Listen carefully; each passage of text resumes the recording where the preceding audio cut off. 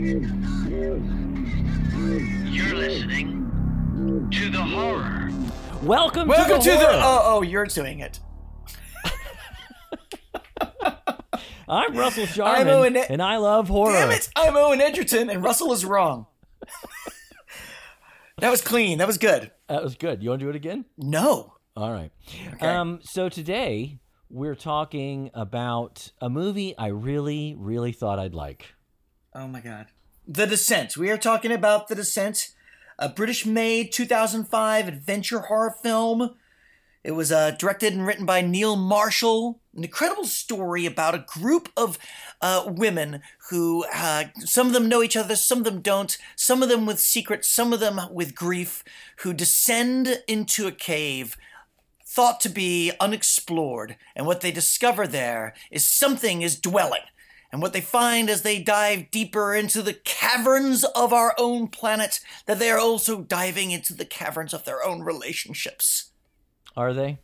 Is that what they're doing? It's an incredible claustrophobic film that terrified millions, and is actually, for a lot of people, is one of the more appreciated modern horror movies, especially with action sort of added in there. Even Stephen King praises it in an essay, What's Scary? So I don't know, it's just brilliant, and I think it's one of those things that people will know who you are, like, are you a good person or not, depending on your opinion on it. So, Russell, what did you think of it? Well, like I said, I really thought this was gonna be like Martyrs, but better. Like, I thought I was gonna really struggle with a more modern horror film, a more modern entry into the genre. Yeah. Because I couldn't, critique so much the sort of 70s, 80s production value. Right. And it would have sort of gotten past the tropes and into maybe some more interesting psychological territory. I was disappointed, I have to say. Oh my God. Of course I knew this because you wrote me really rude texts after watching it. I was like, this is going to be great. Because I knew you, of course, you liked Shining, The Exorcist, I get it. And this one I was like, this is going to get him. This is a scary movie. It's a scary movie. It's beautifully shot. It's wonderfully acted. It's tight. It's wild. It's got... I think I missed a lot of the frightening parts because my eyes were rolling so hard at the story and the conceit of the story that I didn't notice. Didn't notice the conceit of the story. Okay, well, let's dive right in there. Okay, the conceit of the story basically is, for spoilers for anyone, but I think if you've seen the trailer, you might get this, that this collection of women who are going down into this cave, these adventurers, and they find that they're inhabited by what Neil Marshall described as basically cavemen who never left the cave, this other species, a sort of humanoid species that feeds on humans and maybe comes up every now and then and grabs something, but they just live underground. They're blind, but they feed on humans. And where is this set, Owen? Like I think it's meant to be in North Carolina, isn't it? The Chattanooga National Forest, or something. It's a fake national forest. That's right. Yeah. But see, this is, already I'm a little off, but I get willing suspension of disbelief. It's just that I couldn't get past this idea of cave people in Tennessee, in Appalachia. Wait, that's your issue? It's one of many. It's either a fundamental misunderstanding of human population movement, or worse, a grotesque understanding of human evolution and how evolution works. Oh my... Which just left me feeling like it was just dumb. Are you kidding? Are you kidding me? That's really your issue? It's one issue. We could talk about the other issues, but it's an important issue for me because the movie seems to take so seriously this idea that this is grounded in some kind of reality. If this, honestly, when I read the summary of the movie, I thought, okay, we're going to get into these are demons coming up from hell or something like that. And that would have been better for you. Oh, that would totally have been more... would have been better. Yes. What? Because then at least I know you're embracing the logic of a world I can get my head around. But if you're telling me this is grounded in our world and these are some weird offshoot of human evolution, it just doesn't compute. I have a hard time. I mean, I'm sure, I'm glad you liked the last Marvel movie, but I just don't believe in Hawkman. But here's the thing. The Marvel movies exist in a world in which superheroes are a thing. Like, that makes sense. And this movie exists in a world where cave-dwelling humanoid monsters exist. That is the premise. Your argument's ridiculous. No, the movie is ridiculous. I couldn't get past what, to me, it totally undermined my faith in the intelligence of the filmmakers. Which I have to say, they don't even show up for like the first hour. So I didn't even really have this problem until an hour in. So my issues with the movie predate this bizarre insistence that there was some branch of human evolution that happened in Chattanooga. Well, all right. How about this? We are constantly discovering that there were more off branches than we previously thought earlier in the human evolutionary story. In all these different places, we're like, oh, how about that? There was an isolated group on this island that we didn't know about. Oh my goodness, look at this toe that we found. We didn't realize that these were co-evolving at the early stages of Homo sapiens. Couldn't we just say that this was one of them? Nope. What? Sorry, it's the anthropologist in me. Okay, but no. Oh my God! I thought you were gonna say, I wish there were no monsters. It was just no. In fact, figment. To my point about them coming so late, is that so for the first 45 minutes or an hour, I don't remember the exact minute they show up, but no, it felt like one of those, we're trapped in a cave. And I'm not saying that's a whole subgenre. It's not as though there are hundreds of those movies, but it did feel a little tiresome. It felt... Did it? Yeah, it just felt like, I feel like I've seen this before of people, oh no, we're never going to get out of here. But each of us will show our true colors when faced with this great adversity, and maybe one or two will survive. And then let's throw some monsters in at the end. If we didn't have the monsters, I would have been bored. Throw in the monsters, you're throwing in a layer of the genre that I don't like in the first place. I don't like the jump scares. I don't like the eating intestines out of someone's stomach. Like, that doesn't get me going. So you're putting a hat on a dummy I don't like. Okay. That's a lot of hats. Exactly. On a dummy. That's exactly how I felt. Yes. All right, Dr. Sharman, what else? Okay. So there was... Again, I had an open mind going into this. Okay. Yes. And yes. The first several minutes, I was on the ride, literally and metaphorically. We get that nice sort of white water rafting sequence, and then there's this... and then an incredible first scare, right?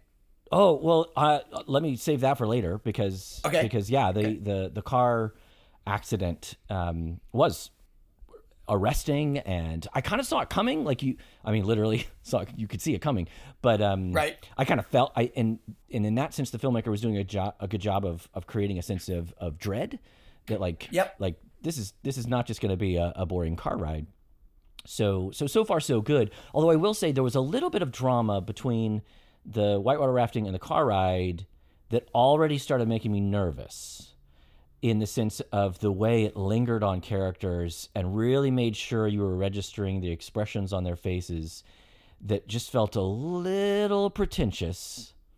And then and maybe that just poisoned the well for me, but that seemed to get worse and worse and worse as the film went on, of what I felt was a kind of pretentiousness to the filmmaking, whether it was lingering on the cow skulls on the cabin, or the various cuts that they would do, from screaming with the shower water to checking your teeth in the mirror. There was just something about it that just felt like I didn't feel like I was in good hands. And that's interesting. I can't quite put my finger on it, but I'm trying to with these little examples. But it was an overall feeling of I'm not so sure about this filmmaker. That's interesting. Okay, that is actually, the editor, I think, you did a pretty wonderful job. If I'm right, I want to go back and check this, but I think the editor is the one who ended up directing the sequel. I should check that. But there's a lot in this movie that I credit to really excellent editing. And some of those moments, I hear what you're talking about, but this may be just a question of taste. I think those moments really work, and those cuts really work. horror does have often a bit of a melodramatic aspect Yes. that I enjoy. Yes. Yeah, I think that is exactly right. And I think that's what I'm picking up on here. And I recognize even in those moments, oh, that's a horror movie thing. Yeah. To linger on that skull, the cow skull hanging on a cabin. That's not in fact, it's not in fact ominous or scary, but by lingering on it, we're supposed to feel as though it is a kind of portent of things to come. Or the sort of almost Hitchcockian cut from the scream to the mouth open wide in the mirror. Like I get those are kind of horror tropes in a way. They're both, also in terms of the melodrama of the acting, I understand that the women in the cabin all like reuniting and the inside jokes and everyone just laughing a little too hard and being just a little too happy to see each other, I understand is part of, in some ways, the genre. And it's exactly that I'm just like, I don't like it. I don't like it. Well, that might be, I mean, so these people are experiencing joy, which is something, I don't know if you've experienced. No, it's actors indicating joy. It's not people experiencing joy. And that to me is the problem. Okay, all right. So you're not buying the acting. Oh goodness gracious. Okay, well let's just start at the beginning. The beginning opens up with the characters, or at least some of the characters, are our main three women, I suppose, and they are whitewater rafting. It's really cool. It's a really well filmed shot. Sequence that is, and we have those lingering shots. They're pretty essential to one of the secrets that there's an affair happening between our main hero's best friend and her husband. I would take issue with how essential that is. I know it's essential in the filmmaker's mind. I didn't find it essential for the way the story plays out necessarily, and that's totally subjective. I understood what the looks meant, or at least I thought I understood. Okay, maybe there's... At first I thought, oh, he's married to Juno. Is that the character's name? Yeah, you think that he's married to Juno? Right. At first I thought, oh, well, he's helping her out of the water. Right. Yeah. So maybe he overplayed his hand there as a filmmaker. So I definitely caught that. Though even towards the end, I wasn't entirely sure, were they having an affair? Is that what's implied here? So I know it's kind of essential for the filmmaker to justify some of the action that takes place later, but it was both overplayed and underplayed in a weird way for me. And maybe that's because, honestly, by that point, I was already not sure I trusted the filmmaker, so I wasn't sure if I should trust his tipping his hat. I didn't know if it was a mistake or good filmmaking. Which part was it? Like things like indicating that they're having an affair, that he's cheating on Sarah with Juno. I wasn't sure. It's pretty freaking clear. Come on, the pendant and no, the pendant I still didn't get. Like even towards the end when the pendant changes hands like 3 times and she wipes the blood off and it's got some saying on it. I'm like, am I supposed to know what that saying means? Was that from before? I couldn't remember. She mentions it's something my husband always says. Yeah, I did. To me. It was lost on me. Were you watching this? I did, and I didn't even take a break. Were you drunk? I watched it straight. I should have been. I might have enjoyed it. But I think part of, and this is a bigger issue I have with the movie, is that part of my problem is that the movie was trying to do things emotionally that by the time we get to the end, I did not give a shit. And that's probably why I was like, oh, I don't know. Am I supposed to know what that means? I don't care. So it might have just been I had already checked out and just didn't give a shit about the relationships because I didn't believe any of them. So I wasn't paying attention too much. Okay, so with the 3 main characters that we have, Sarah, Juno, and Beth, and there's other women characters, of course, as well, who are joining them in the whole. Each of them have a sort of mini arc, in a sense. There's sort of the badass young adventurer who moves too fast and ends up breaking her leg, and maybe, although seemingly the most skilled is unprepared emotionally for the situation. But Juno has this incredible story, I think incredible, where she's just a badass. She's fighting off these crawlers and doing all kinds of cool stuff, and then swings around as they're and accidentally stabs Beth in the neck, which was a great scene. It was a great and shot. is unable to stay with her. And is like abandons her. So for all her bravery and for all her physical and adventurous skill, is unable to be there in the face of her mistake and really be there for her friend. That's a terrifying moment. It was. I agree. It was very well shot. I mean, I kind of sort of saw it coming. It felt the camera sort of pushes in on Juno from a point of view of someone coming up to her. I sort of foresaw, oh, this is going to be a switcheroo, and it was, but it still was affecting. It still was like, oh shit. And it was beautifully played between the two actors. Yes. Overall, I thought that was really effective. And I thought the writing was pretty good. Like later when she mentions Beth, she doesn't say they got her too. She says Beth didn't make it. Right. Or something like that sort of was neutral without admitting what she did. So I thought that was all relatively well written and well played. And it parallels the situation with her and Sarah's husband, that she's like, I'm going to be a close friend for you. I want to be there for you, but I'm unable. I'm going to back away in the face of trauma, especially when it involves my mistake. Like, I left when you were in the hospital right after your husband and kid died. I got out of there. And then we see Sarah, who's put in the most weirdly courageous act when she discovers a dying Beth. And Beth says, kill me. I need you to murder me because I don't want these things to get me. And Sarah, who seems maybe not as skilled as some of the others and not as emotionally able to go through this horrible situation, is put to the test in every kind of way. And in an act of mercy, murders her friend. That wasn't horrifying and beautiful? Yeah. Yes. Both of those things. Yes. I understood why they should be moving. So because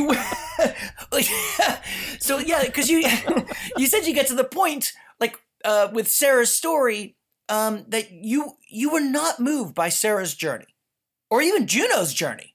Definitely not Juno's, but Sarah to me was the most compelling story. Obviously, Yeah, I mean she's sort of the main. She is the main character. We are in her head. Sure. We go to these other stories, but it's her flashbacks that we're having, and we'll talk about the ending in a little bit. But yeah, It's definitely, we're in her head, even so much so that she's the first one to see evidence of these crawlers, and the other ones are like, oh, this is just a manifestation of your grief and panic for being trapped down here.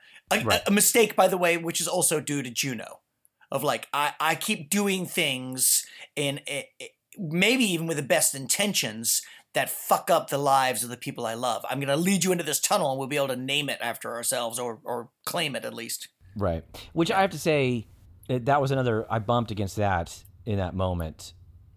Just sort of feeling like I felt like that was a screenplay contrivance, that he needed to get them down there and generate conflict. It just seemed to me that's something Juno would have said, hey guys, let's do this. She wouldn't have tricked them into it. She would have bullied them into it maybe, but not tricked them into it. That just seemed weird to me. Okay. I mean, I know a lot of splunkers and they do this shit all the time. And it's definitely the kind of shit that spelunkers pull. Maybe so. It's a subculture I am not as familiar with as apparently you are. Oh, man. I'll take your word for it. If you take my word for it, that's not how evolution works. I'll tell you one thing, though. Spelunkers don't bully each other because they hate to see someone cave in. Because you don't want to be left in the dark. I'm just going to keep digging that hole. So I do think Sarah, the actor who plays Sarah, that was both the most interesting storyline, obviously it should have been, but I also think the most affecting performance. So I believed Sarah more than I believed the other actors playing their characters. And Shauna that McDonald. helped. Shauna McDonald is who played her, and she's pretty great. Yeah. So let's go through. So they enter in. There's a beautiful shot of the women lowering themselves into the tunnel. Whoa, so beautifully filmed. And then we're inside the tunnel. I so applaud the way this film is not only shot, but actually where it's lit.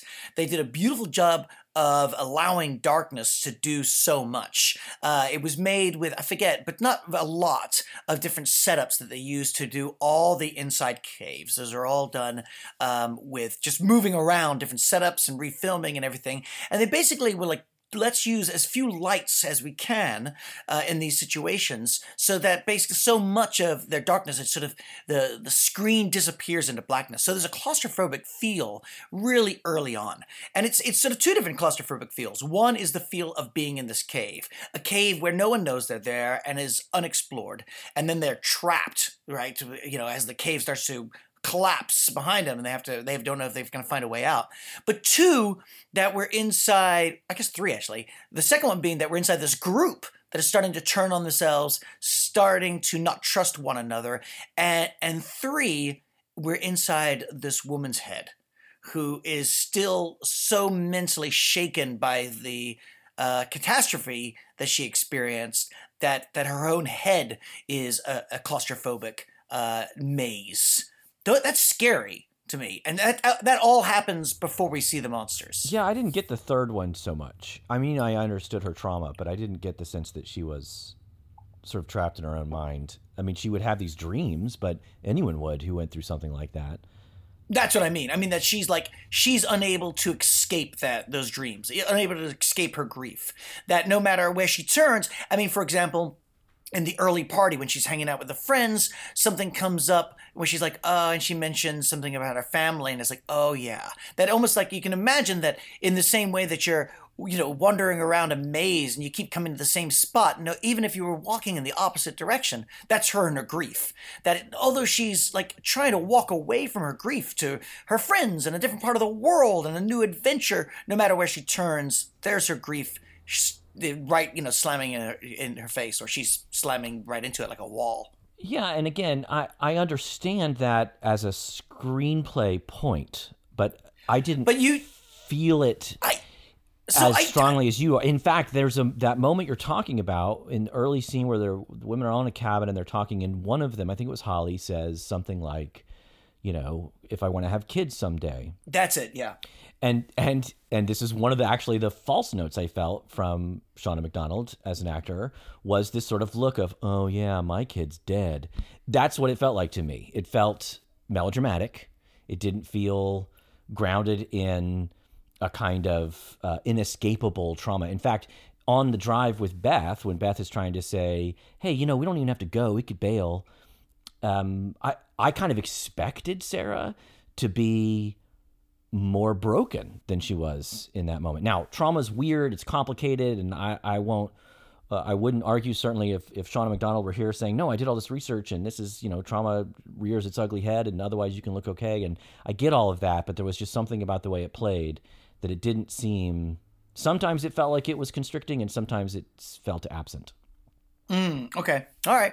Well, let's go continuing that. I mean, this sort of feeds into her own mental state, right? So there's two different endings for this film. There is the American ending or the U.S. ending and the U.K. ending. Which one did you watch? Well, I watched the only one available to me on iTunes was the U.S. ending, but I did see the U.K. ending. I think it was the U.K. ending on YouTube. I saw the last minute. Okay, yeah. So basically, the big difference is that, the last minutes. In the U.S. ending, spoilers for everyone who live in the U.S. and haven't seen, I don't know.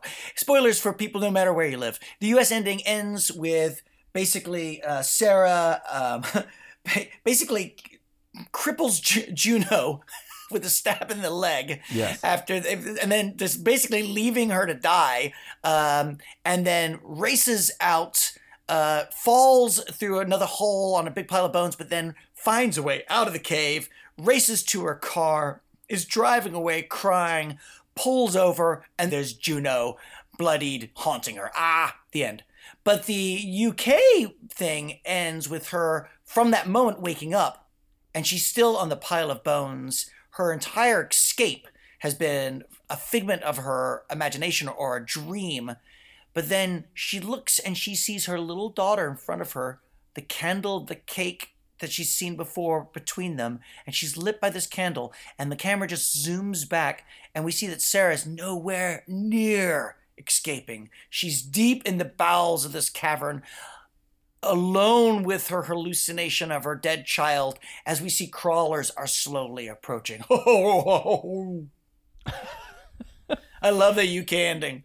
I feel like the UK ending is definitely more in keeping with what I think the filmmaker wants the movie to be, in terms of the haunting of her own mind, being trapped there. Like I like your interpretation of the movie. It just wasn't the movie I saw. It wasn't how I saw the movie. I would have loved to go further into how much of this is real, how much of what she's seeing. Do we doubt her that these creatures are real? Of course, you have to dispense with that pretty quickly if you want the gore of these creatures, eating people's intestines.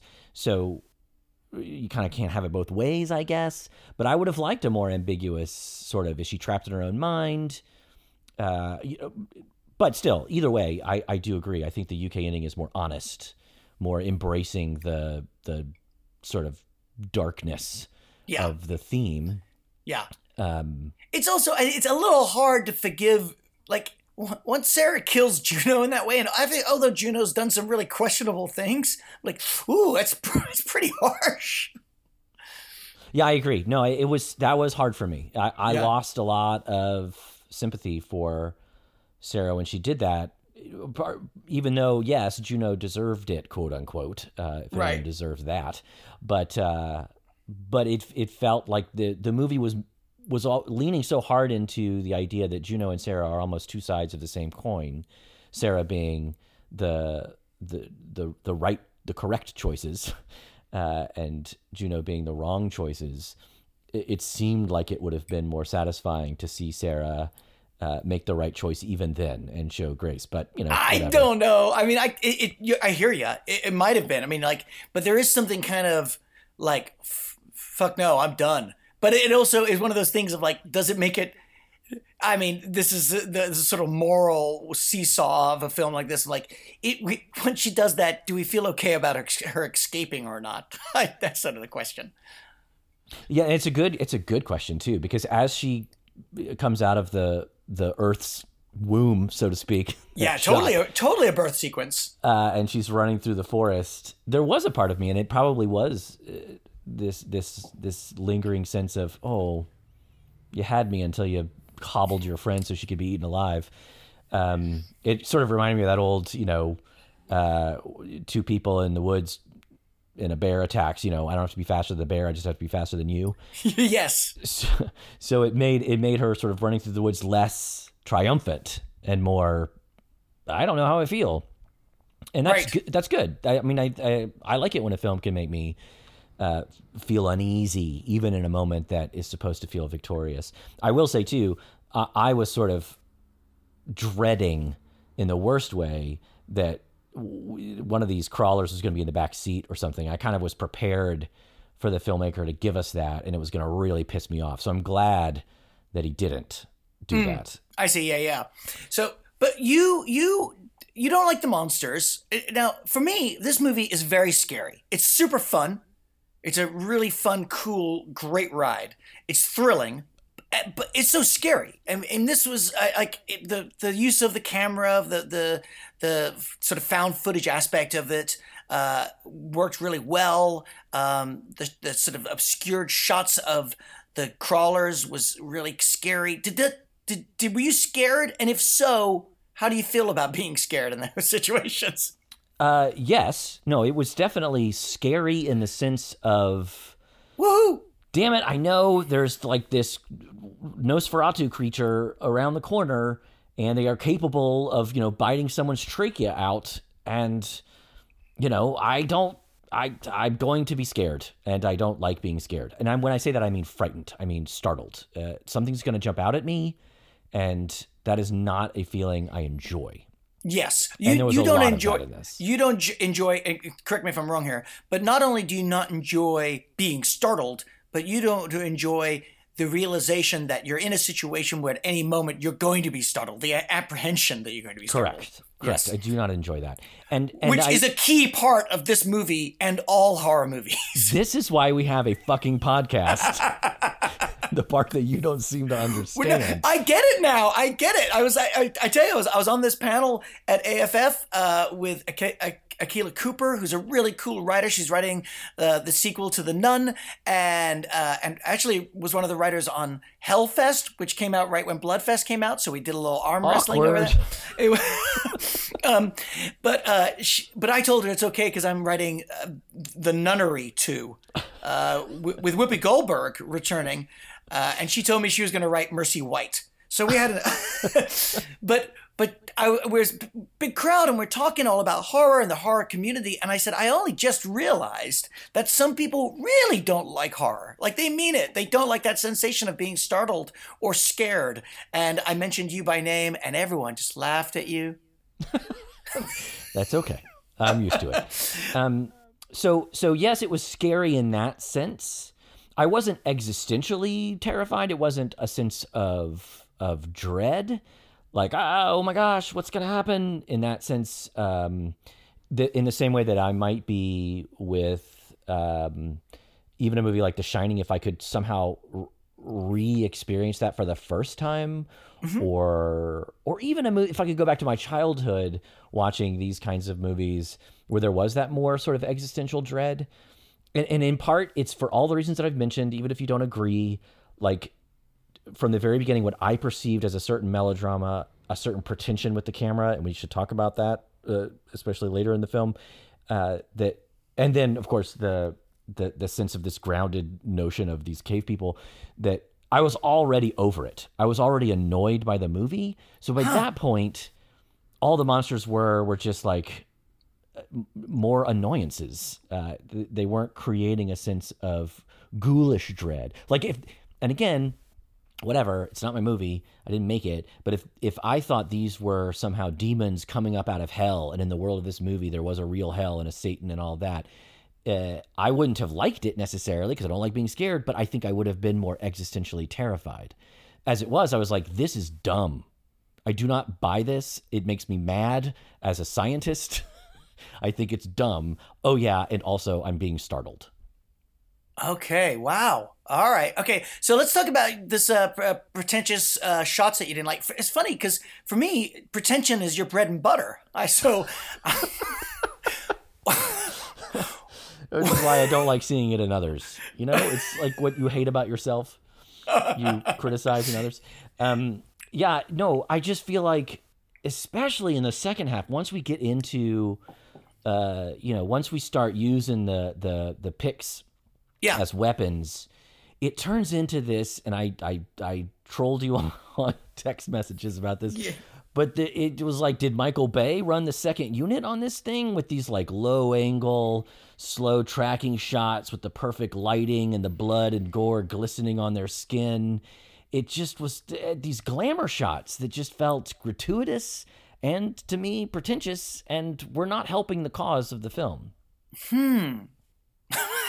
I got nothing. Well, like there's a scene in particular when Sarah and Juno square off. Yes. Right before she kills her, or I should say hobbles her. Yeah. There's this lingering like reverse shot of them. Yeah. Where, and often like you'll get like this close up on Sarah where there's just a shaft of light across her eyes, and you could just feel how long it took for that setup. Yeah.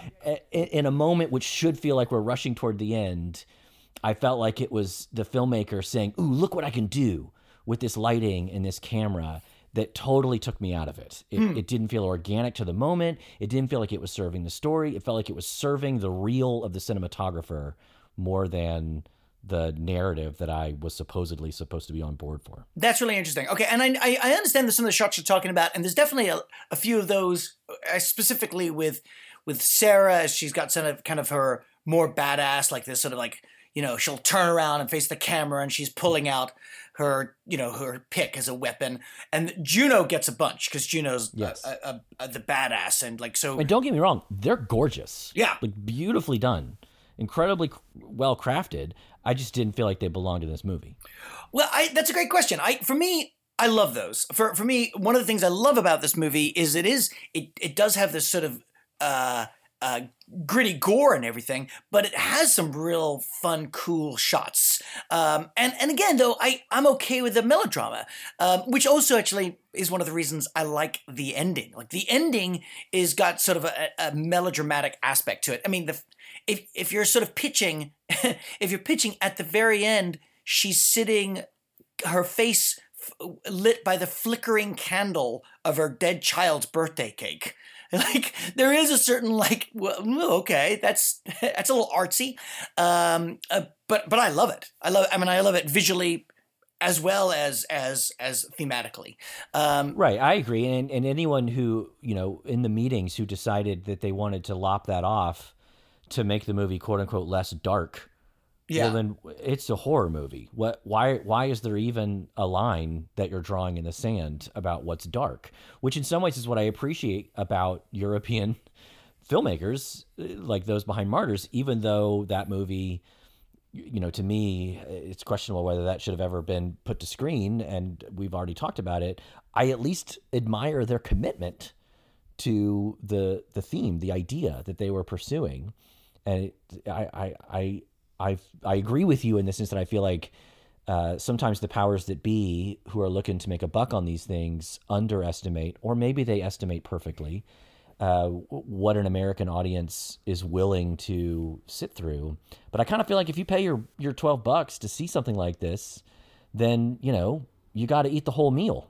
I really would like to actually do, I think, I wonder why. I'd like to do more research. I read somewhere about the ending and why it was shot that way, or why it was switched that way, and I'd like to kind of find out why it was. I actually don't agree with you on where's that line in the dirt or the sand for how dark a film could be. There are films that I've really, really enjoyed, but they've made a decision sometimes at the very ending. I was like, that doesn't fit. Sometimes like a movie can feel like, hey, spread your legs, haha, kicked you in the balls. One of them, this is a movie I'm not going to make you see, but it's a really cool film, was The Mist, based on a Stephen King short story. And The Mist is all about basically a mist that engulfs this small New England town, and coming out of the mist are these crazy Lovecraftian tentacled creatures. And it's a really cool story. And then at the very end, I think I've mentioned this maybe to you before, Russell, but at the very end, we have our hero, his young son, and two other people have escaped to this car, and they're going to get out of there. They're going to drive to safety, but hours and hours are going by. They're running out of gas, and they've come to across nothing but more mist and more of these creatures. There is no escape. They're going to die a horrible death. He has a gun with him. He looks to his friend. His friend gives him the nod. And then we go to this wide shot of the car, and we just see in the mist these three flashes, and boom, boom, boom. And you're like, oh, spoiler, by the way. and boom, boom, boom. And you're like, oh my God, this man has killed the people he cares for most, including his own child, to escape the horror. And he goes back to him, and he's about to kill himself when you hear this, and a tank comes by, and then a truck, and it's the army, and like, don't worry, we're clearing out the mist. Everything's going to be okay. If you had waited 3 more minutes, your son would be alive now. Like it's too dark. It's too dark for the rest of what feels like a really fun, adventurous horror movie. And so I think there is a line. I think movies can go too dark. I think horror movies. Well, and to your point, maybe in a movie like The Descent, which, and maybe partly my struggle with this movie, and again, I went into it with really open mind, kind of expecting to like it, but obviously didn't very much. But it's a horror movie, but it's also playing on some of the tropes of the action adventure movie. Oh, totally. Of of overcoming these sort of odds. There's like Temple of Doom going on in here. There's this sort of adventure thing happening. What is normally and we should talk about this a little bit, I think, normally the purview of a kind of male-driven action movie, the fact that it's female-driven is interesting, though I couldn't help feeling like it was also kind of a gimmick more than an honest sort of female-driven story. But more on that in a second. More on that in a second. But to your point then, the idea of Sarah getting away, and maybe, yes, haunted by the trauma of what she's done back in the cave, and maybe will be for the rest of her life, is enough darkness. Maybe we do need to see going again, sort of consummating the tropes of the action adventure, where you do sort of see someone survive, not unlike the end of Texas Chainsaw Massacre, for that matter. Yep. Knowing that it's going to be, not smooth sailing for this person. Yep. After going through all that, but there's some sense of victory. I could see the logic of that. Yeah. I can too. All right, so tell me, because without going for too long, you don't like that it's an all-female cast? What now? Come on. No, that's it's not okay. What I said. That's not what I said. What I mean by how's that is, how's your other podcast, Not Woke and Never Will Be? Is that doing pretty well? Well, okay, but to that point, is it woke if just because you put women in front of the camera, but there aren't women behind the camera? In the sense that, so you've got, and this is tricky, and I don't have a fully formed idea, but obviously it's written and directed by a male director. Yeah. That feels like a movie that in any other situation would have been an all male cast, and God knows we have enough of those. So I'm all for creating at least some gender diversity in not just this genre, but any genre that deals with these kinds of action adventure, take charge, violence, like all that. And I think the few versions of those we've seen in the past have been refreshing. So that's all good. But I couldn't, and this is my own shit, I realize that. And I also realize that as a white male writer, playwright, filmmaker, I have the same problems, the same challenges, right? I want to bring more voices to the table in terms of the stories that I'm telling, but I have a certain positionality that not only limits my experience, but not my imagination, but it also means that I'm inevitably framing the experience for others by the nature of my identity. So I couldn't shake the name on the marquee as I was watching it.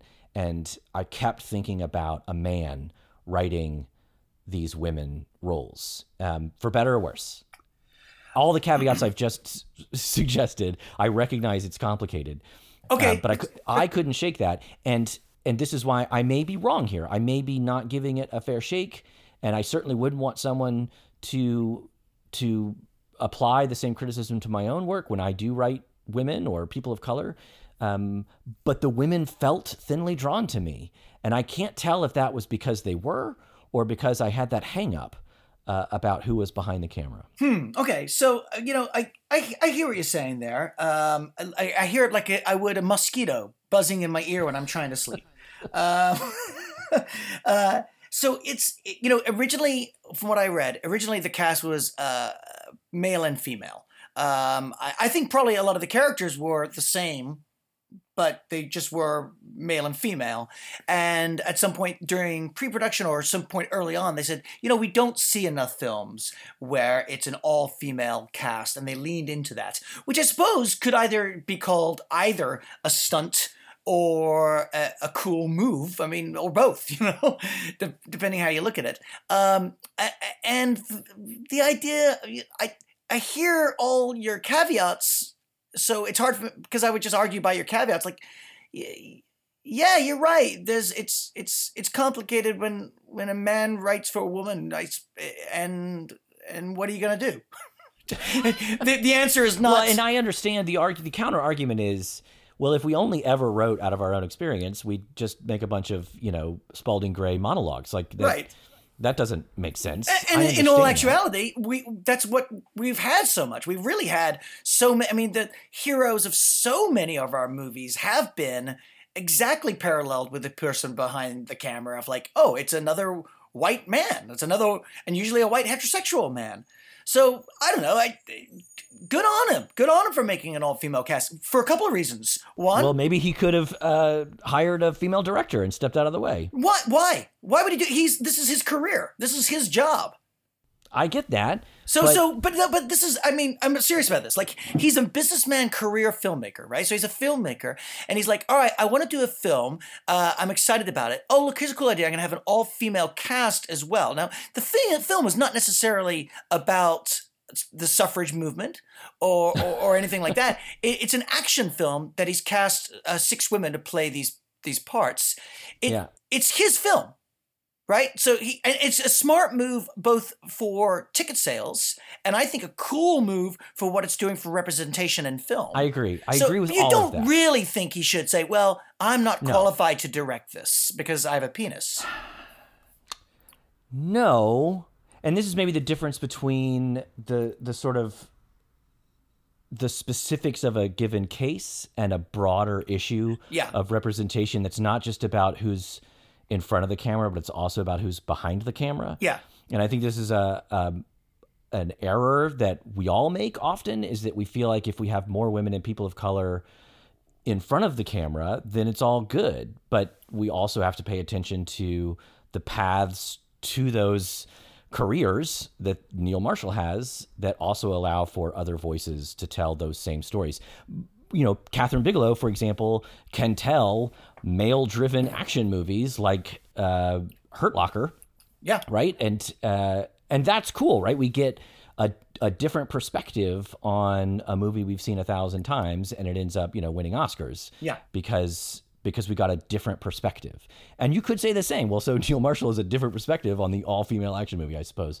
There's some logic to that too. So no, I'm not necessarily sort of throwing this movie under the bus for this reason, but I can't deny, I'm just being honest, that I can't tell if my problem with what I felt were thinly drawn characters, except for Sarah, was a product of my own sort of misgivings about a male writer-director with an all-female cast, or just he didn't do a good enough job. Right, so I'm just trying to be honest about I'm not sure. It could be my own prejudice. I can tell you reading it that way. I can tell you you're wrong. Well, no. Here's the thing. I'm not wrong. Like, I'm not wrong in my perception. Like, you could disagree with me and have a different perception. Oh, what I can see is I can tell you that they're not thinly drawn. That you just fooled yourself into thinking they were because a man was behind the camera. It's totally possible. That's what I'm saying. I can't tell. I don't know. But I hear you, and I think you're right. And this is an important thing, probably as a cool kind of sidebar. If you and I both white heterosexual men who make films, that it's not just doing representation in your actors. But it is like, how do you bring other people to tell their stories, not you telling more of their stories, whoever that they is. And I think that makes a lot of sense. Right, and that includes not just the writer-director, but the cinematographer, which I know you've worked hard to bring that kind of diversity to your sets.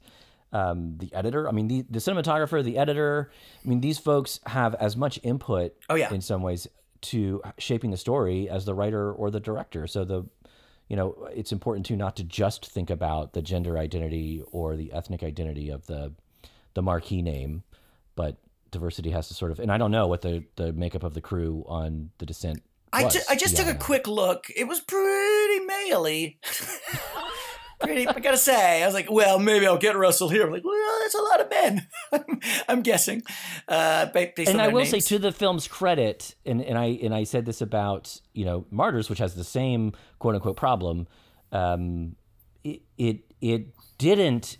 I didn't feel it exploited the women in this. There's a lot of ways that the camera could have totally lingered on their bodies. I mean, there's always male gaze. That's just a fact of how we perceive film. But even those glamour shots, I had to check myself and recognize that you see the same kind of shot in Michael Bay movies of Timothy Olyphant or Shia LaBeouf. Like it didn't feel sexualized to me necessarily. And there were plenty of opportunities that you could have had these things rip off their clothes or attack them in a way that was overtly sexual, because most of these creatures seem to be male, because they do make a distinction. There is one female, yeah, crawler. So I recognize that they were at least conscious of that, and I'm not necessarily demonizing the whole project as sexist, but I can't deny that it's a thing there that's worthy of discussion, even if I don't have a fully formed or even well worded response. Well, I think overall, I think you've got a couple of good points inside like a whole stew of crap. It's like I'm picking out the corn because I'm starving out of your turds. And that's the horror. Okay, so let's talk about. Do you have a favorite moment? Yeah, I do think the car crash scene that was very well shot. It was very affecting. I thought I actually replayed it a few times, partly out of I got to see that again, and partly out of just curiosity as a filmmaker, wanting to see like frame by frame how they made that work so well. I was also, honestly, as much as it was my favorite shot, I was confused. I wasn't sure who. Part two is we're in England, so I got confused about which side the driver was on. So like who died? That was confusing to me. So when she wakes up in the hospital, I was like, wait, is she dead? Was that a dream? Yeah, the whole thing, she's dead. Well, I was a little worried about that. But overall, still, I like that scene. Okay, that's a really good one. It was funny. Is like I really like this film, and I was just trying to think of something I didn't like. And there's only this. I don't know. I got two little ones. I'm not wild about how they eat that apple.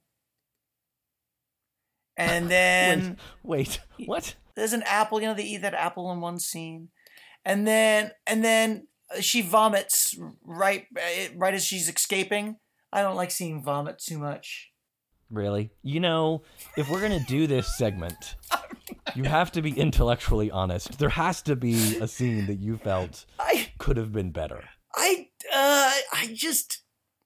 Come on. Those opening scenes of them at the cabin was just silly filler. Surely... I know. I don't agree. When they drink a lot, I mean, they do drink quite a lot. It's like, gosh, I wouldn't drink that much. Going right before going down to face those crazy people. Okay. All right. I can try and give you something better. Then so I do like the character who's the young gung ho. Holly, yeah, the young gung ho. I'm gonna do everything, and she's an adventurer, and I like that her arc just sort of leads her to this crazy place. But there is that one sequence where she's like, "Light! I've got to go," and she starts going crazy, and that's when she breaks her leg, right? And they're like, "No, this wasn't light. It was just growth and everything," and that's what happens. And that I was a little bit like, they were telling her to stop. I mean, I kind of didn't quite buy that she was that she would fall that quickly to totally losing her perspective. That's all. I mean, that's not a very good one, but no, I hear that. I agree. Obviously, I agree, but even there, I kind of felt like, yeah, you could have done that in a way where she still falls and breaks her leg without being kind of so stupid about it. Yeah, and that actually, when she hasn't demonstrated that kind of stupidity before. Right. And that's the only one in some ways that I would say, oh, maybe that's what Russell's talking about actually with thinly veiled characters. Because in all honesty, what I do think is having 6 characters, doing service to 6 characters, and having them be distinct from each other and have at least a little bit of an arc is done actually really well. And I think like Juno, for being a character who could be more thinly drawn, is actually ends up being kind of more complicated than needed to be. I mean, I think in a really good way. But that character is like, okay, we see her arc, and maybe that is a little bit being telegraphed, and maybe Holly's story is a little bit by the numbers. Okay, so next time Do you have a... Next time. Yes. So, I was kind of actually thinking of a few ones. I always am, right? Like, what would be kind of an interesting one to watch next? Maybe we should go. We haven't yet dove into the classics Universal films of the 1930s, which I love, and I think you're willing to watch those. But I was also, even on this conversation, I was like, we actually haven't yet done a film that was directed by a woman. And I was like, well, we should be doing that. And then you mentioned the woman actually I had in mind, Catherine Bigelow. Oh, okay. Do you know the Catherine Bigelow film I'm talking about? No. Near Dark. Don't know it. You don't know Near Dark? No. You never heard of Near Dark? I don't think so. Huh. Maybe the title sounds familiar, but maybe it's just because it's a good title. So it sounds like, oh yeah, that's a thing. Yeah. You probably say it sometimes, like when, hey honey, we're gonna have a little happy time, and she... Keep going. Go ahead. Speaking of digging a hole. She said maybe when it's near dark. I don't know. And that's the horror. Thanks so much, Owen, for subjecting me to The Descent. You're welcome. I feel like I descended into yet another entry of bad filmmaking. Oh boy! Under the title of horror. I look forward to seeing what Catherine Bigelow can do for this genre. Surely, she's going to fit into the pantheon of Kubrick and Friedkin. It's not that kind of movie. Oh shit! It's a vampire movie. You're gonna love it. Okay. Till next time. Bye.